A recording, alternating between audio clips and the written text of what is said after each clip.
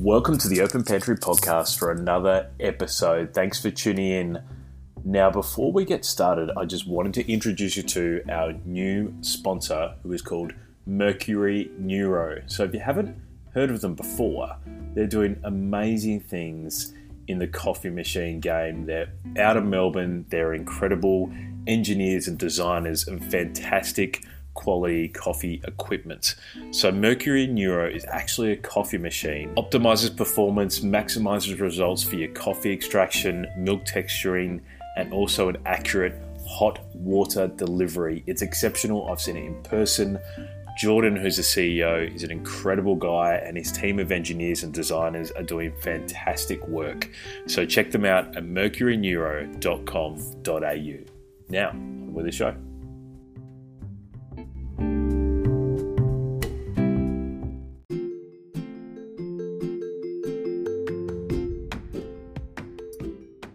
Welcome to the Open Pantry podcast for another episode. Just before we get into this one, this is yet again another co-hosting podcast with one of my good friends, Wil Slickers from the US. You may remember a couple of episodes back, I got to talk with Adam Knight in the US as well. And that was such a good episode. We got such good feedback that this episode with Wil Slickers, who is the host of the Slick Talk podcast, if I can get that out right. He knows everything about accommodation. He's got a fantastic brand called Stay Lux, which is all about luxury vacation rentals. So I think you're going to really enjoy this podcast as we talk about our industries and what we need to do next to be open and be profitable. So I hope you enjoy it.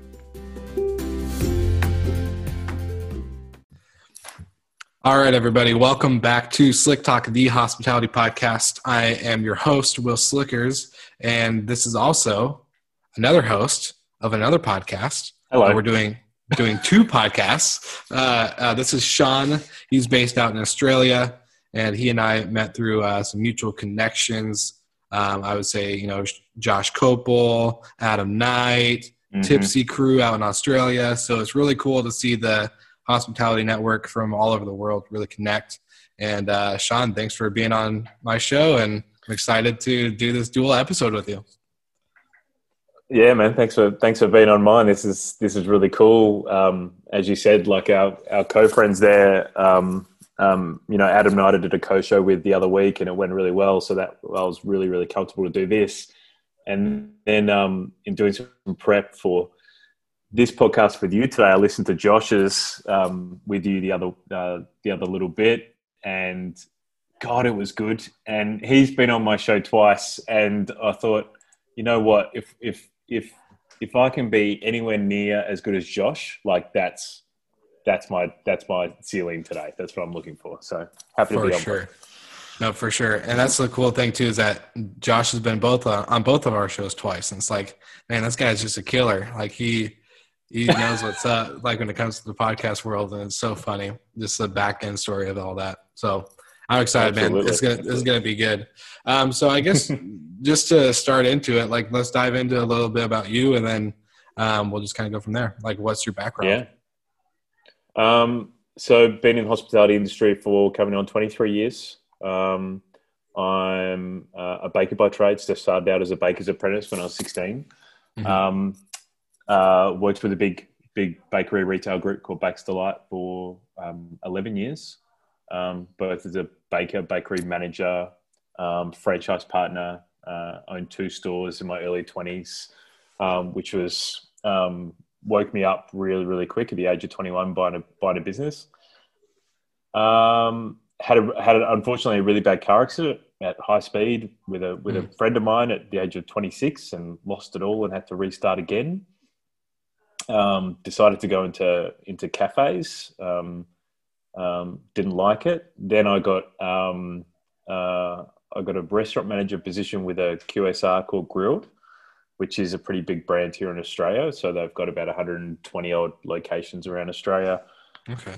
Funnily enough, one in Bali at the moment. But when I joined them, sort of 2008, they only had about 10, 12 stores. So it was great to be part of their growth and open up a lot of stores with them in a couple of different states if the people listening to your podcast. I've gone from living in Adelaide, South Australia. Then I lived in Brisbane with Grilled, and then Perth. So I've gone all around the country. So a bit like living in LA, then living in New York, and then living in, New Orleans or something. Yeah. And then I came to Melbourne about 5 years ago. Knew it was the sort of definitely the food capital of Australia. Although Sydney people tend to feel like Sydney is. And worked for a couple of different QSRs.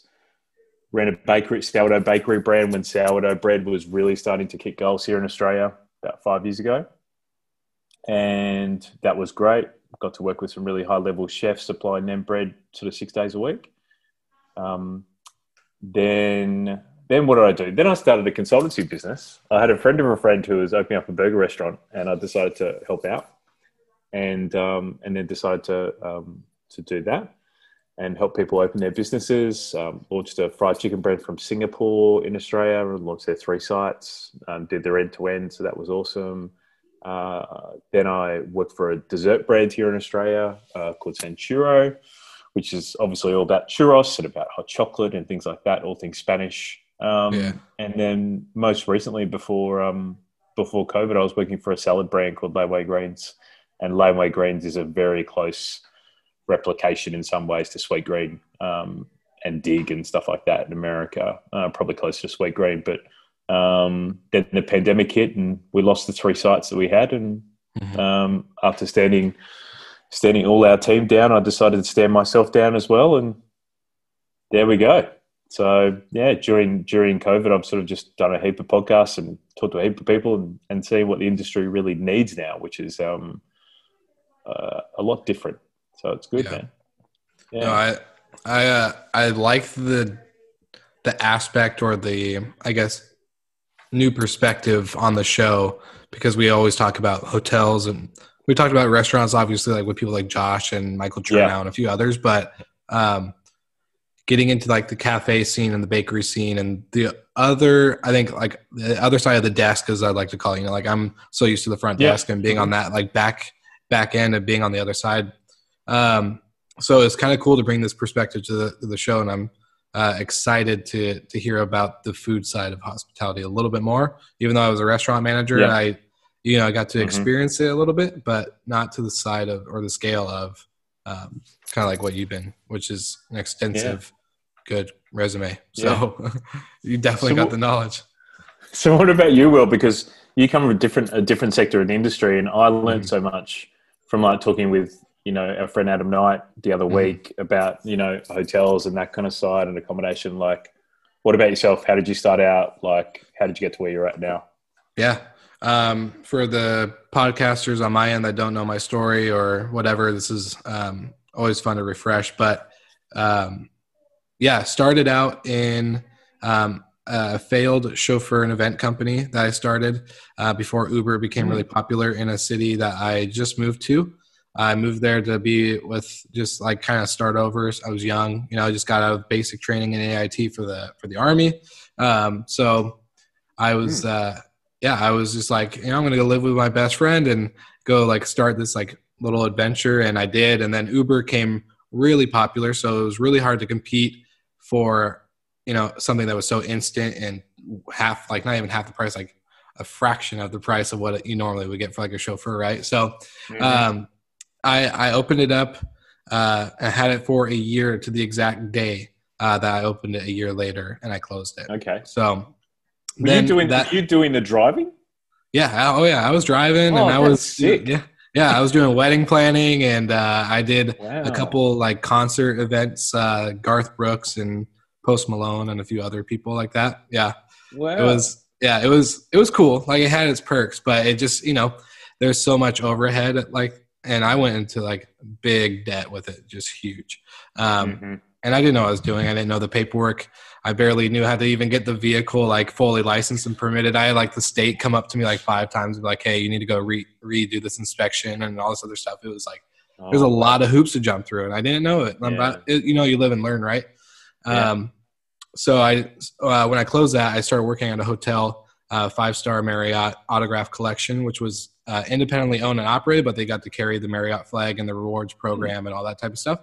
And I just fell in love, man. Like walked in with a suit and tie for my chauffeur days that were like a day before, and walked up to the manager and was like, "Hey, I picked up some guests that stayed here before when I was doing some chauffeuring stuff, and I really like the look and the atmosphere of the place, and I want to see if you're hiring." And he interviewed me, and I remember him going, "So you have no experience in hotels?" And I was like, "Nope, not one." He's like, "How are you with people?" And I was like, "I love people." And he's like, "How are you with like computer stuff?" I'm like, "I could be taught that." And he's like, "Okay, that's a good answer because I can't teach you people skills." Answer. Yeah. Mm-hmm. So, he and I are actually still like pretty much best friends to this day. So yeah, I got my start in hotels and hospitality, and I loved it. Moved to the Oregon coast to get more experience on the independent boutique side of things, and started the podcast out of entrepreneurial itch. And from there, after managing a couple other properties and working my way through the ranks, met my business partners for where I am at today with a luxury vacation rental management company here in the Pacific Northwest, and then quit my full-time job December 27th of 2019. And been podcasting and regretting it ever since. I'm just kidding. But it was a bad time to quit for sure because of COVID, obviously, but no one can predict that. But, we're still here. Still operating. Yeah. It's like a good and a bad thing that some people will just know me from my podcasting now. It's like I do other things too. Like it's like it's kind of a funny situation. Can I ask you a question? Can I ask you a question about what was your first week like in hotels? Dude, it was crazy. I remember, so this hotel was 716 rooms with 60,000 square foot of event space, room service, a fine dining restaurant, a tapas style restaurant with a bar, and then a terrace bar upstairs. It was massive property. And my first week was the craziest thing. I think my first day was nice. It was like you get to go tour the place, you get to go look at rooms, you get to go meet people and kind of just like walk around and kind of get familiarized. But then like the second day, I remember the flood of check-ins. I think we had like 300 check-ins, which was nothing when you became like a pro. 300 was like an easy day, but like for my first or second day, I was like 300 check-ins, like holy crap. And there's a lot going on. So it was crazy, man. It was a crazy week. Like barely, I think I was on my third day, I started checking people in by myself. Yeah. My manager just threw me in. Oh, wow. Yeah. He was like, the second day he was like, you do the computer stuff and I'll do the talking. And then the third day he was like, all right, have fun. Do the talking and the computer stuff. And it was like, okay. And just threw me in to the wolves. Yeah. It was crazy. Was that scary, or do you think like the throw in the deep end thing, like is such a normal thing when you train people in hospitality? I'm sure people who've been in the industry sort of more than 15 plus years have been trained like that or train people like that. Like, did that scare you, or were you like excited by that? That's something. Yeah, I like that question because I think the industry we see it. I think a lot of people, anybody who's listening, they probably had the same thing, right? They got thrown in. I know I did that when I was a restaurant manager. I was like, "Oh, you're a new waitress or server or whatever. There you go. Like, just go have fun." But no, I was terrified. Just because, I'm the guy that like, I want to make sure the team is good. Like, I don't want my team picking up any of my slack that I'm like, I hate messing up so much. And being the new guy, obviously you're going to mess up. And so I was always I think I was on edge a little bit more than I normally would have, just because I knew my team was like really good at what they were doing. And they've been, either at the property when it first opened or whatever. And I really wanted to make sure I did good for them. And then once I saw them kind of like, they took me under their wing and were like, hey, this is what we do. This is like, watch me how I say this or how I do that. And, that was just a lifesaver. So like the team really actually trained me and became like the go-to resource. And that was like probably the best part about it. And then I got excited because then I would think like, when you see somebody like do something enough times, you start mimicking them a little bit. So I would pick up little things from every single one of them. And then it finally like created my own little I guess, personality or my own style and flow of how I did things. And it got really comfortable. And then from there, I was able to clean it up and tighten it up and make sure that I was like doing it the way I should have been trained in the beginning instead of just putting pieces and pieces together. If that makes sense. It's kind of it was the team aspect that really helped make it a lot better. Yeah, it's super interesting, right? Like I've been thinking in the last couple of months as I've been looking at what I call like the unsexy things of hospitality that are really, really critically important, like the back of house stuff. Mm-hmm. Like how are we going to train people? Like one of the things like how the hell are we going to train people further on? Because it needs to be a lot more efficient. And because we need to save money, but like how are we gonna do that and still have a meaningful connection? You know what I mean? Like it's a tough thing to think about. The last hotel that I was at, I was a front office and AGM. So we were 70 units, condominium. So all suites is like pretty much a condo apartment type hotel. So the rooms were a lot bigger than your standard room. We didn't have a restaurant on site, but we did like complimentary happy hour in the evening and continental breakfast. And one of my things, like when I first started that, I was realizing like I got thrown into that position too, like the front office stuff with that hotel, like right away. Even though I had experience, like I didn't get trained. So what I started doing with the other managers was the housekeeping manager and the maintenance manager and I sat down and said, okay, I'm hiring this person, I'm hiring this person, or I'm hiring this person. I want to create a training schedule, like a legit, they are not doing the actual job without somebody being there, but they're also in every department. So I want them to go make a couple beds and clean a couple of rooms. I want them to go learn how to fix a fireplace or, do these like maintenance tasks that, anybody can do, right? Like learning how to just do something very simple, learn like the ins and outs of the room.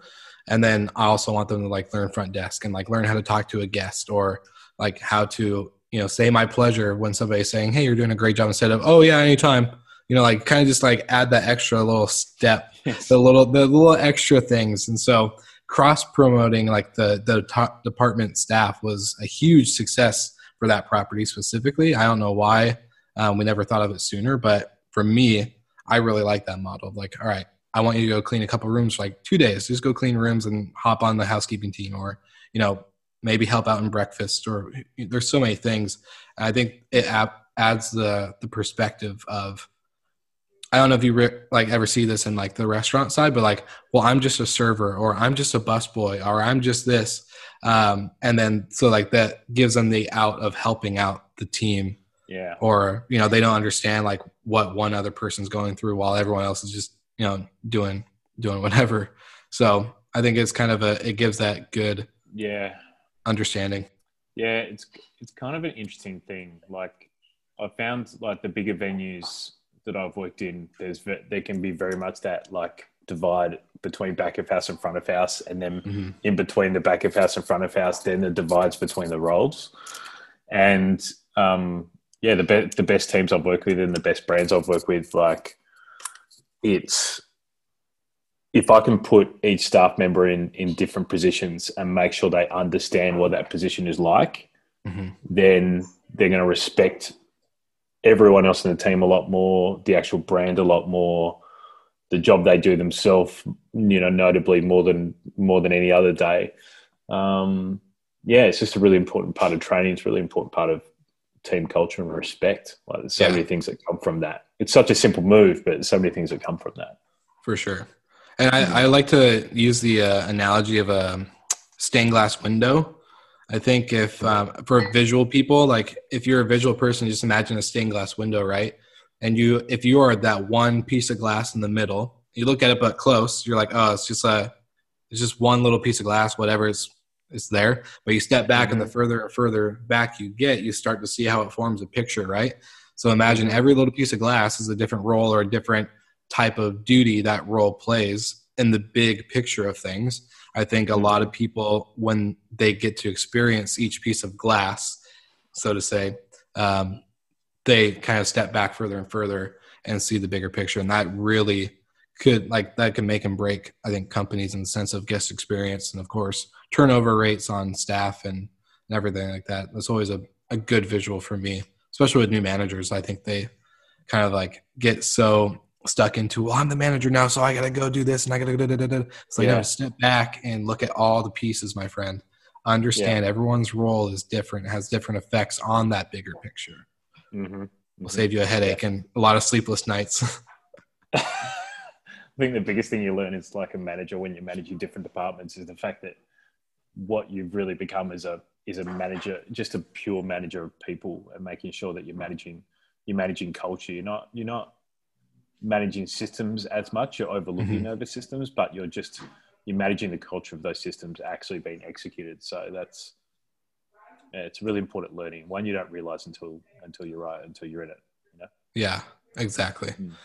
Well, I kind of want to get into a little bit for the audience sake on leading moments for you. I think like that kind of going into Open Pantry and what you do, but then also I want to kind of understand, because you and I are also in completely different markets and different sides of the spectrum of hospitality. So it's kind of cool. But like, what was the previous state, pre-COVID of the industry on your end, like from what you saw before everything happened, and like while you were doing this, adventure with Open Pantry and all that good stuff? And I want your perspective. So I think it's been interesting, right? Because I've been lucky enough to do the podcast for like the last couple of years, and I wanted to make sure that when I did it, that it was Melbourne centric in the fact that we really talked about food and culture and all that kind of thing, really deep, that are important to our industry. But I wanted to make sure that I was talking to different people around the world, because in that if we can learn from other people's markets, then we can really learn what we can do with ourselves, right? And I think what I learned, especially after COVID a lot more, was the fact that, and before COVID, was the fact that the industries, whether it be the UK, the US, Canada, throughout Asia, had a lot of similarities in the fact that the hospitality industry was largely overdeveloped. There was too many sites, too many brands, poor lease deals. People were paying too much per square foot, per square meter. Yeah. There were a lot of what I call vanilla brands, which means they didn't really stand for anything.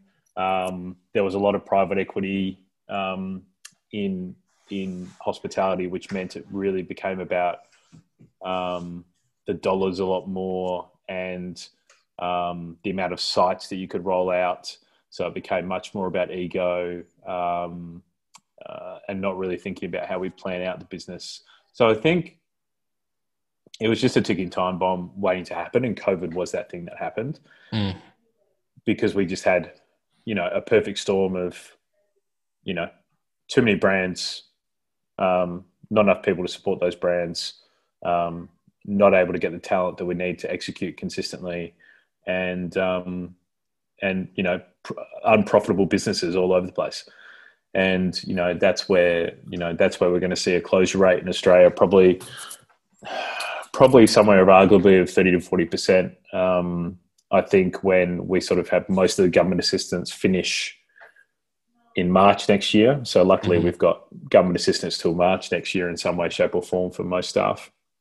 And, I know that, Josh has talked about, 60 to 70% closure rate in America, which is scary because, as I've said to, so many of my friends in the US and UK, like, especially with independent cafes and restaurants and that kind of thing, like this is community. We're losing community from places. Some people have better connection with their barista or with their publican than they do with some people in their family. I mean, that's both funny and scary, right? So if you lose that daily connection, that 10 minutes that's really important to you when you go and get your coffee before you go into that meeting of that job that you don't really like that much, but that makes your day better. If that's not there anymore, Like that's a big problem that we need to think about. Mm-hmm. What replaces that?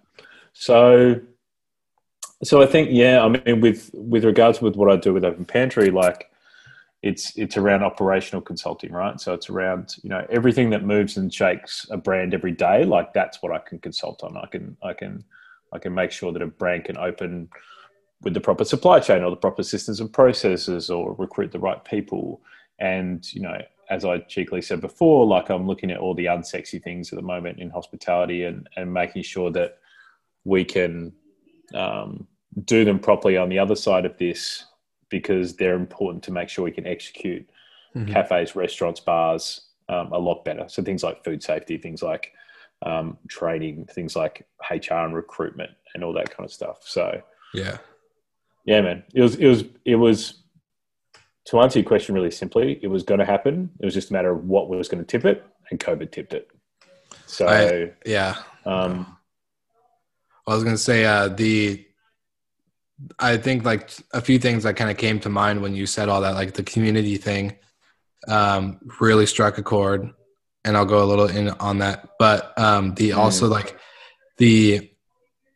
you're talking about, cleaning procedures, and like, all these other things, like better trainings, and like these, like what next steps, right? The moving forward. But man, like to me, I just like, it comes back. The more I've been thinking about this, like since, January, February, March, it just comes back to being more intentional as like an industry.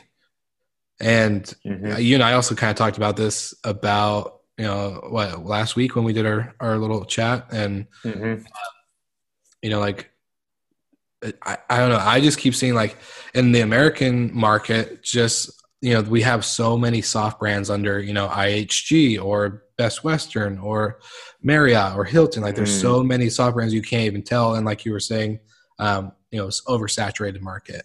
I'm like, with all those, like, don't get me wrong, I'm a big fan of Marriott. I'm a big fan of like the bigger hotel property, like, spirit.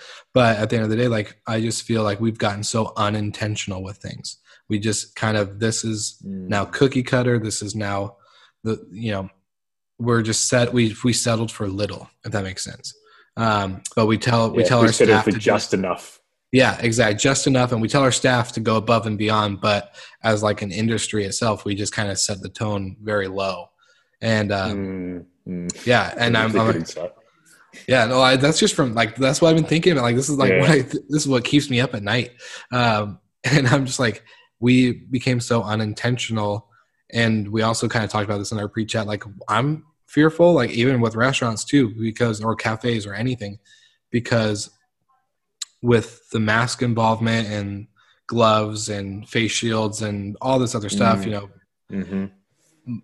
don't get me wrong, we have to protect each other if that's what that means, then that's what that means. But not being able to see a smile, not being able to understand the body language better, not being able to do basic human to human interactions that show we are being intentional as a team or a staff or a property.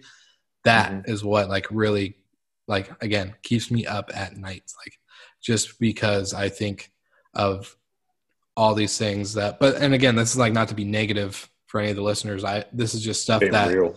Yeah, it's being real. Like, like you said, I've had those moments with like my barista, guy or girl, like that you form a connection with, and not being able to see them as like, damn, I hope they're okay. Cause then, like, their kids, their house, or, like, like stuff about their life, and that like runs through my head. I don't know. Maybe you and I are the weirdos in the world that like think, like that think about like we are like relationship based. Like, I love knowing about people and like what they do.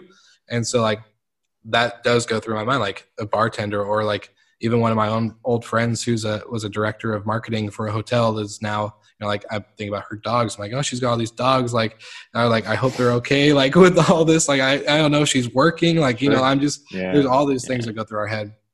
So I don't know, man. Like, that's what kind of is going through my thoughts of this like whole COVID world.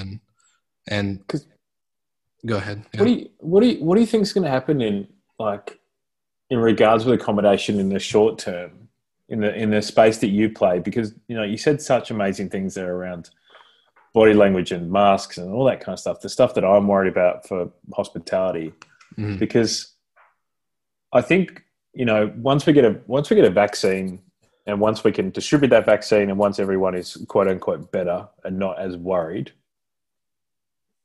and don't have to wear masks and all this kind of stuff, then we're gonna go to a point where we're like, oh my God, I can't believe it. It's so fantastic, like it's amazing, and we're gonna think about those moments in a lot better way, and we're gonna be much more thankful for those moments. And then we'll go through another cycle where we probably won't care about it as much, unfortunately. Mm-hmm. But like in this real part now, like how do you think accommodation venues can continue to make those moments? Like it's so much built on people interactions. Yeah. Well, because like it goes into like another side of the scale too.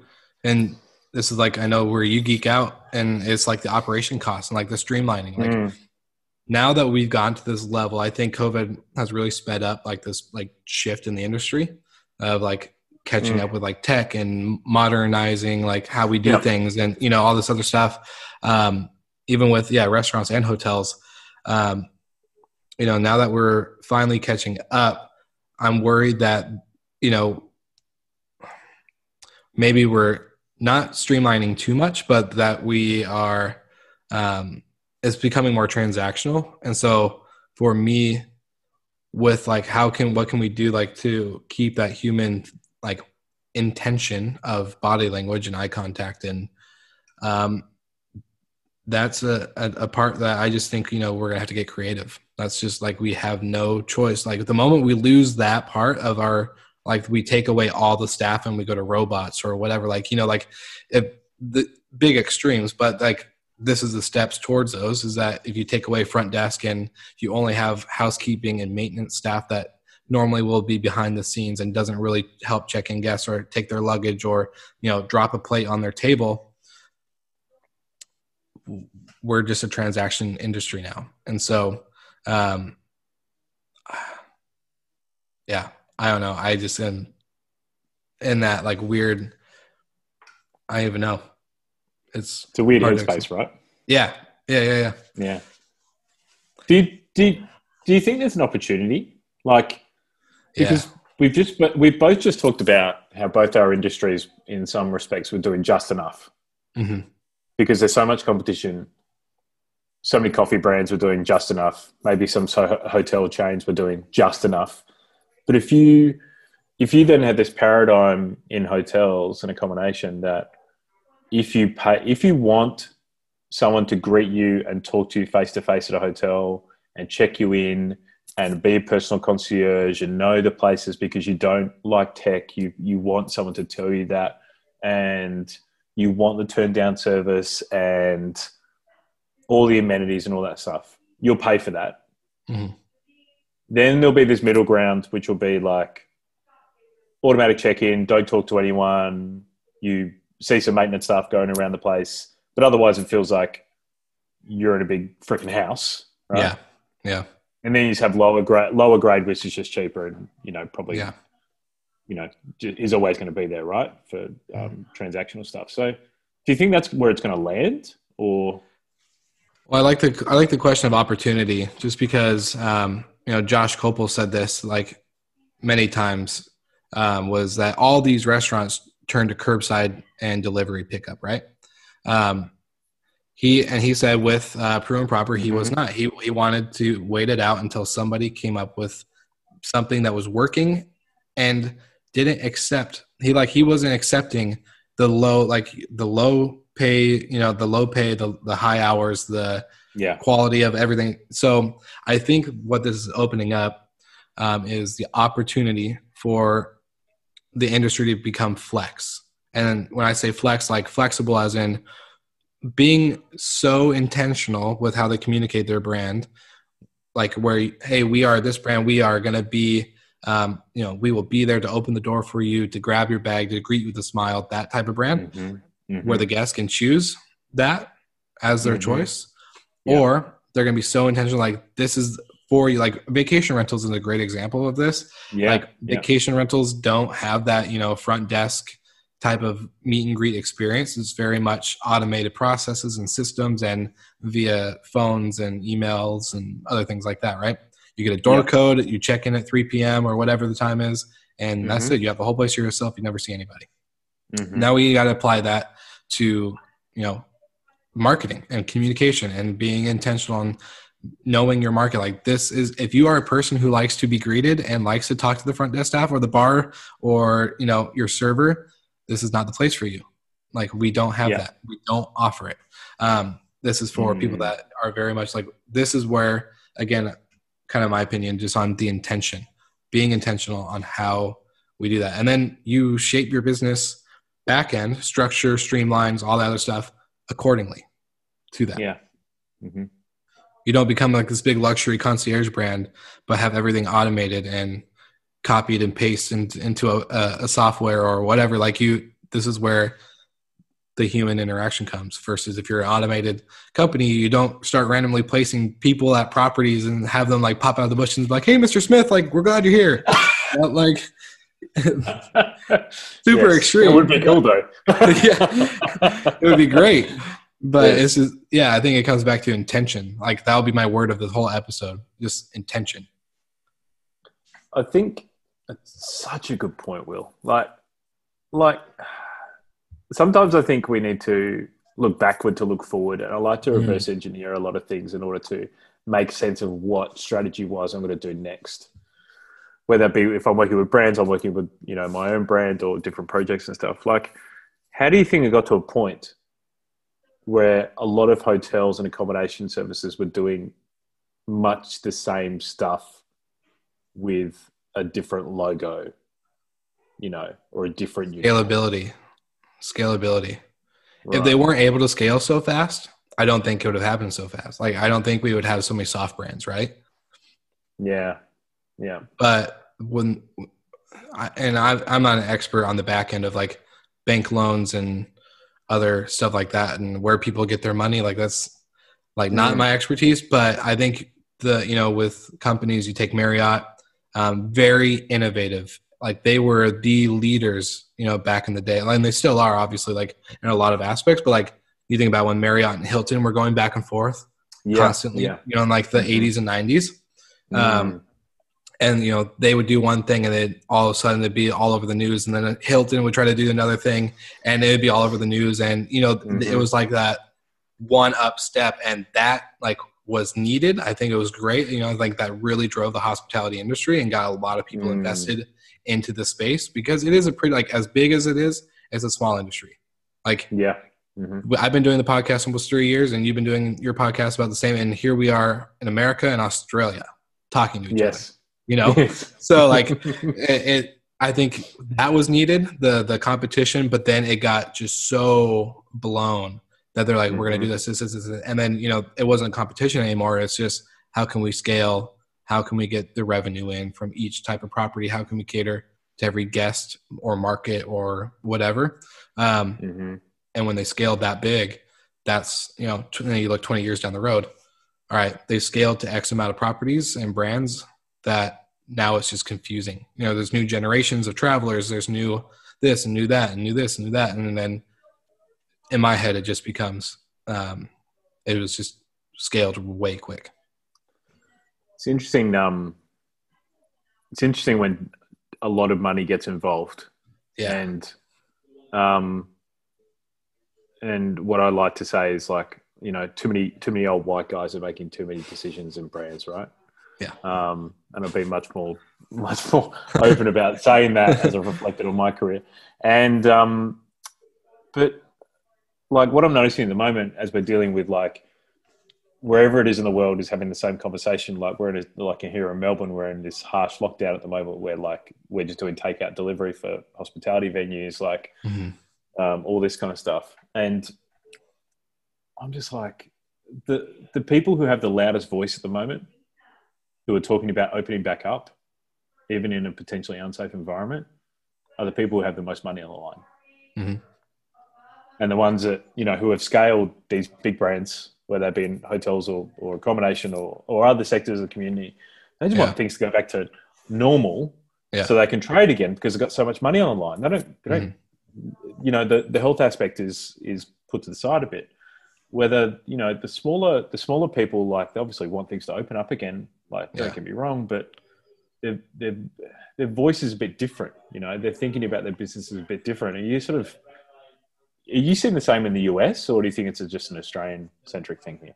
Well, I was going to ask you the same thing on like restaurant side of stuff, like, like, because I'm talking Marriott and Hilton and all this other stuff, and scalability. But are you seeing, like, I'll answer your question, but I want to know, like, on the restaurant side, because I don't know, like, I couldn't, other than like fast food places like McDonald's or whatever, because that's what all we have in America is fast food, fat options.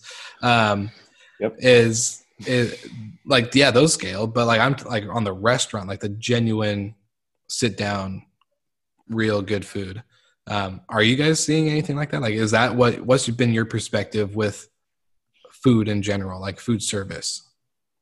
As in, like, how it's going to get out of this mess, or like what people are saying right now? Yeah, get out of this mess, and maybe what opportunity is ahead.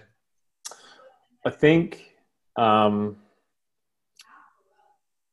lot of restaurateurs have come to the decision that they know that an omni-channel business is the way forward, in that dine-in will be a lesser part of their revenue, and they need to care about delivery and takeout more than they ever had before, because you've got so many brands that never will do takeout delivery, freaking hate it, hate Uber, hate every delivery platform. We've seen some high scale delivery come here with premium brands who are doing that and doing takeout and doing finish at home packs and that kind of stuff. So you're seeing that happen, but I'm scared that you're seeing a lot of hoteliers restaurateurs who are, been in the industry for 20 years, 30 years, 40 years, who are just like, I don't know if I can ride this out.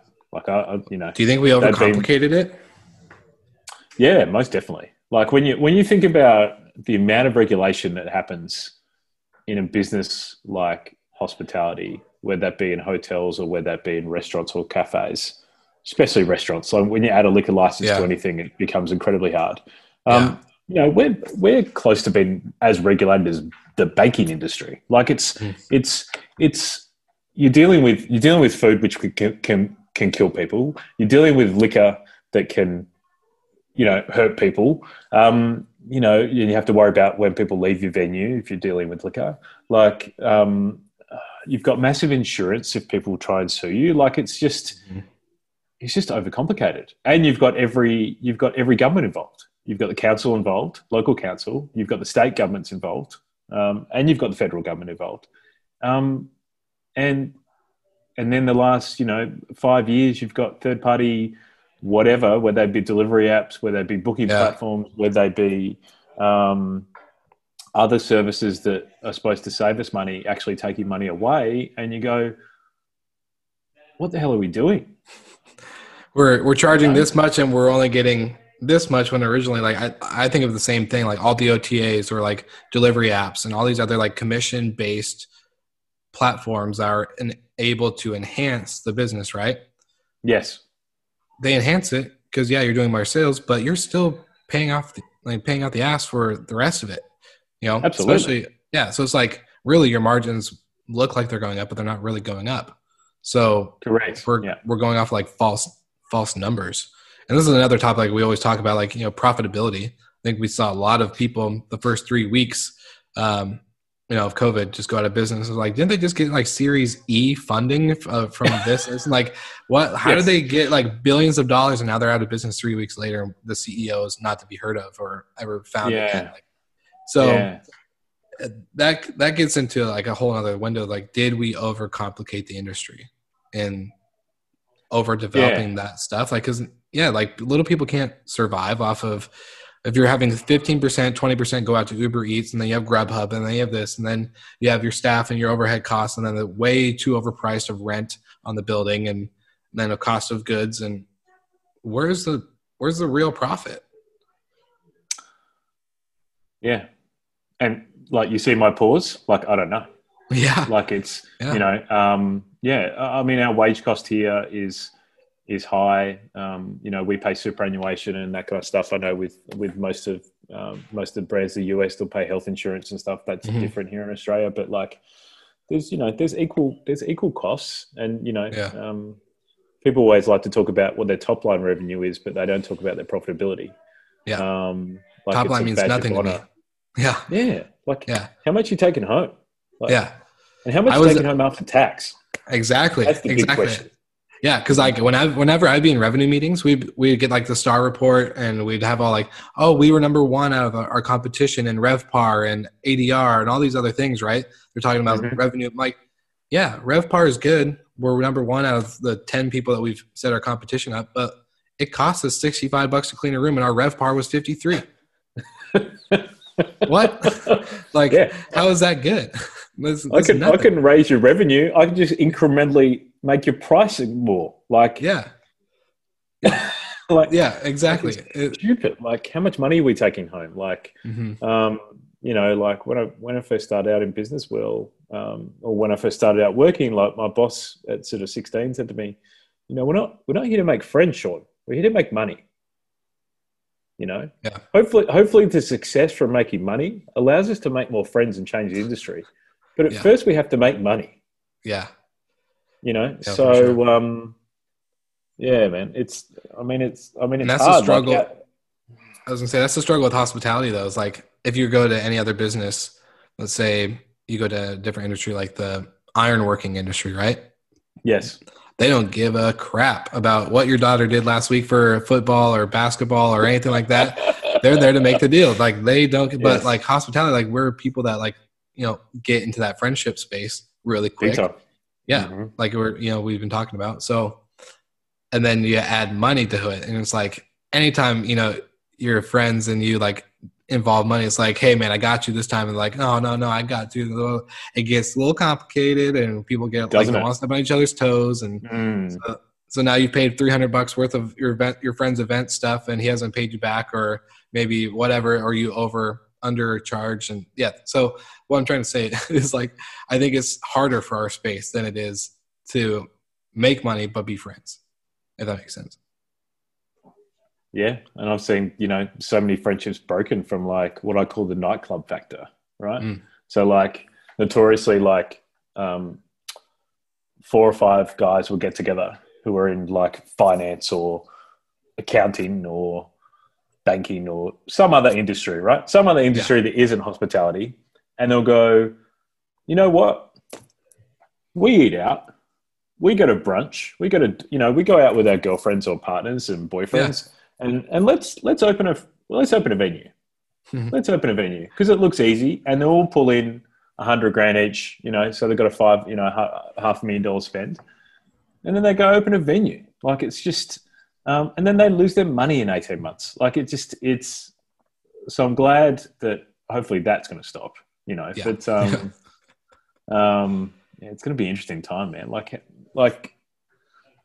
what do you think is going to happen to like accommodation? Like, do you think like what you're doing is going to, with vacation rentals, is going to like explode and do a lot better because it's just going to be more fragmented now, like post-COVID?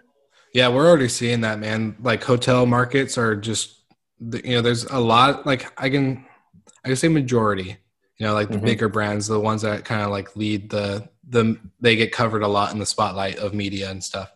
They're still not open. I just talked to a guy that's going to be on the show later this month or later next month, and their hotel isn't scheduled to open up again until 2021. 2021, they're still closed. And so, but like vacation rentals were popping, everyone, it became, I think, obviously like Airbnb and all these other like OTAs kind of opened up that outlet and that floodgate a little bit more. We're seeing a lot of driving, destinations become very popular.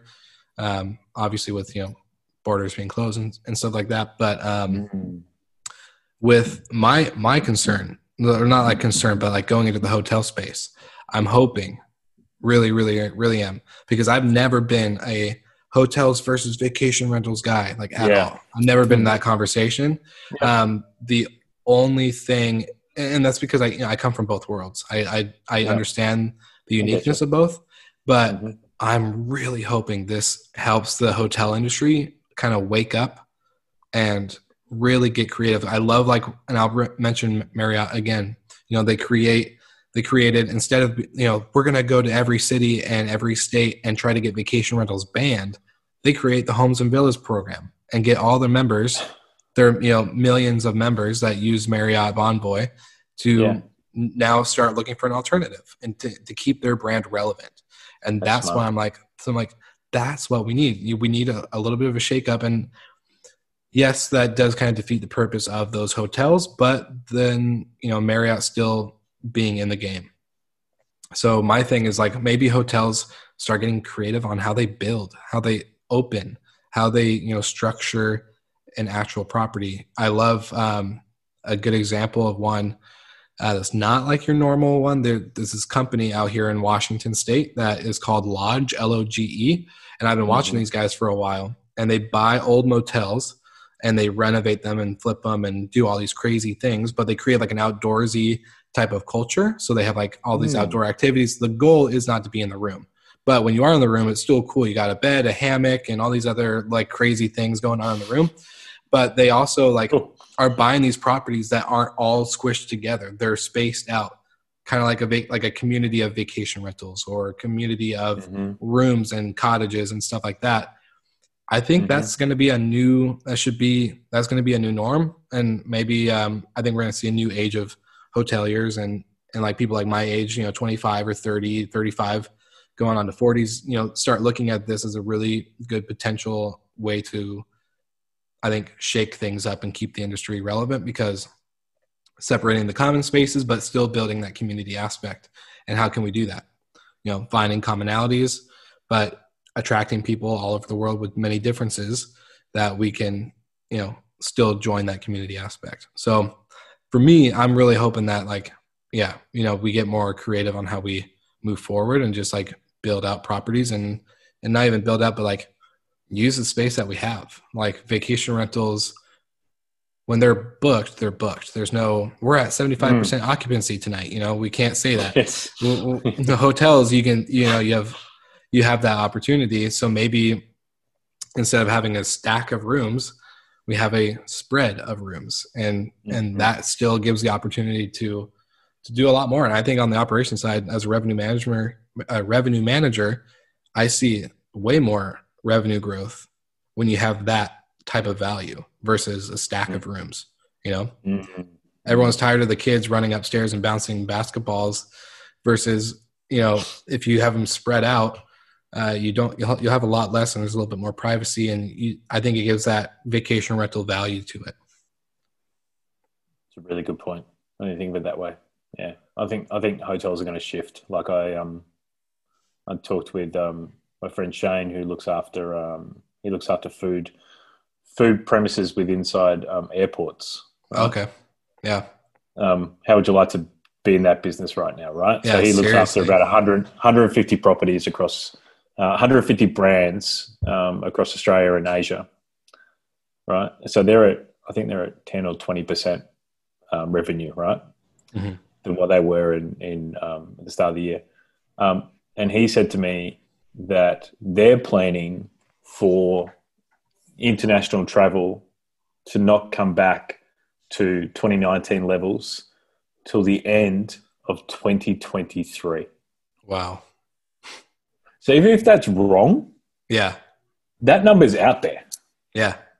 They're planning around that. Like, that's scary, which means all the ancillary businesses like hotels, like event spaces, the restaurants that support those hotels, the tour guides, all that stuff. The catering companies.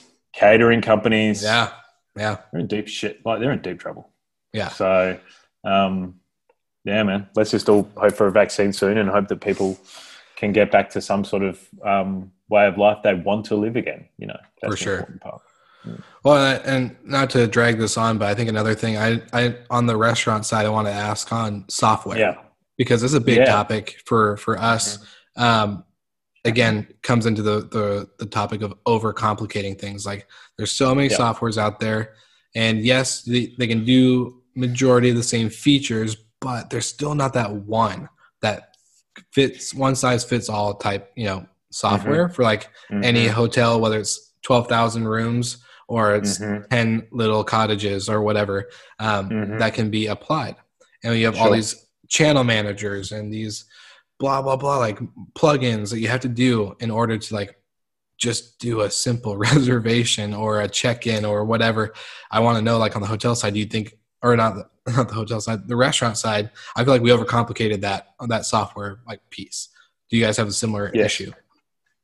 100%. So the point of sale companies here are probably a bit more fragmented in Australia than they are in the US, from what I see. But we have largely the same problem. Like, unfortunately, restaurateurs buying what we call legacy systems for, buying point of sale systems for $50,000 to fit out a venue, when I could get them the same quality and same reporting methods for, $200 a month max. Yeah. Right. Yeah. And some iPads. Like no customer in a restaurant ever has sat there and gone, fuck that point of sale. Sorry, just wait. No, yeah, you're good. Like your point of sale system is on point, sir. Like, I love your point of sale system. No one's sitting there and saying that. So why the hell are you paying so much money for it? And like the reports are the same, if not worse. So yes, unfortunately that's still happening. It'll change. Obviously, brands like Square and Toast are massive and Lightspeed are massive in North America. Here, Lightspeed has taken over a brand called Counter, which is a fantastic acquisition. Square's big. These kind of brands are big. And then I think restaurant and cafe owners will wake up to the fact that they need to think about how they do delivery, how they build out a white label kind of delivery platform, potentially using their own team or potentially using a white label team if someone builds that. I know that America is further along than what we are here. My good friend, Scott Landers from Figure Eight Consulting, is doing amazing work in NYC in regards with, delivery consulting. And so I know that will change. I'm obviously working for a QR menu and payment app, QR menu brand called Mr. Yum, which is killing it here in Australia. Over 500 venues will soon come to the US and dominate. Wow. And like they're at 4.5%. Wow. Yeah. Right. Not 35%. And so tech is going to play a role in really enhancing the customer experience as long as the training is right with inside the venue and brand.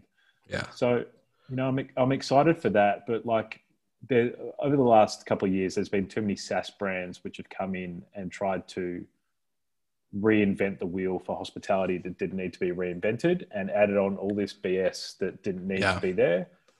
And their time's ticking because at the moment they can't get subscribers. And so hopefully I could be part of that change in making sure that I'm recommending the right people, of which I'm not recommending many, and or I'm building out my own platforms for the industry, which is probably the long-term goal for me. Yeah. Yeah. I was just going to say, we should get you, myself, and Josh Copel, who, learned how to code for Flow. We just get us three in a room and see what we can make. Because I'm like, man, we got to have somebody that's going to do this. I'm like, shit, I might have to be that person. I don't know how to do this. Like we overcomplicate it. We just got to dumb it down. I love that you said like reinvent the wheels. Like we don't need to reinvent something. It just needs to be more simplified, And I'm not a coder, so I don't understand the back end of that. So maybe I'm just like need to put my foot in my own mouth. But I just think, it's like, why can't we just make it all plug in at once? Like just code this to this. Well, now no code's a thing, right? Which have blown my mind that I've learnt on. And, so maybe that will change the game a bit. And, but if it doesn't save me time and money, what the fuck is the point? Yeah. So, I think any tech that comes in needs to enhance the experience, whether that be in restaurants or hotels. And it needs to look after the vendor first. Yeah. not the customer first all the time. And with that, you'll get scale of whatever platform you're trying to do. So I'm excited about the changes that will happen. Yeah. And I think about like, if you're one of those companies that, is taking care of the vendor first, I think like the more you take care of the vendor, the more your business is going to grow. Because if you're having vendors that are just constantly running out of business and like going out, like they're just constantly closing, and then it's like, oh, well, a new one will pop up. Yeah, a new one will pop up, but guess how long that one's going to last? 18 months, maybe? Yes. Like, so it's like, yes. Okay, so why don't, that's such a great, dude, bravo. I love this episode. Well, Will, how many vendors have you talked to that say, God, I love Uber Eats? None. None. Fuck, they look after me. Yeah. They don't. No, right? None. It's just like your comment, like, oh, you have a great property management system, or a great, I love that you guys are just killing it with that software back there. No guest says that. No, like nobody's, because guess what? It's not. I love that it seamlessly sent me an email. Like, give me a break. Like you need to make sure that you're looking after your business. I think quite often in any business, we don't think about how our product actually affects the customer. We think about it in a business perspective. We think about, if I'm an actual customer of a product, how am I affected by this? Like, do I like this? I don't think we think about that enough. So I think that's the light bulb moment for a lot of vendors that think about their business in a lot different way, which is great. I think we just solved the industry's problems on this whole episode, man. We just gotta drop mic. I love it, dude. I know we got to write a TED Talk for this too. This is great, dude. Well, I think that's a pretty good note to leave things on from my end, and obviously I would love to do a second episode, like sometime in the future. Please. Once some months go down, we see what we've talked about maybe come into fruition, or maybe we see a different pivot that happened, or whatever. I'm excited 100%. To revisit this, but dude, so thank you so much for taking this opportunity. Pleasure, and just have a legit conversation. So I'm excited. For all you slick talkers that are listening, you can definitely check out Sean's website, which I will link in the show notes, and then of course all over social media. So thank you, my friend. Thank you, man, and likewise, all the guys that are listening to this on the Open Pantry podcast. And yes, of course, I'm going to link Will up. We're gonna, but this needs to get out to more people. So I'm excited that we're doing this on both our platforms, my friend. So thanks so much for your time, Will. My pleasure. We'll talk soon. Thanks so much for tuning in to another episode of the Open Pantry podcast. I really, really appreciate you listening and spending some time with me again. As always, if you could subscribe, if you could leave a review, I will be eternally grateful. So thank you so much. It's really, really simply to do, no matter what app you're actually using to listen to this podcast. Always, you can leave me a little voice note as well. You'll see that in the show notes of this podcast. And lastly, thank you again to our new sponsor, Mercury Neuro, the leaders in coffee machine making all the way here in Melbourne. Jordan and team are doing a fantastic job. So make sure you check out all their kit at mercuryneuro.com.au. Until next time, stay safe.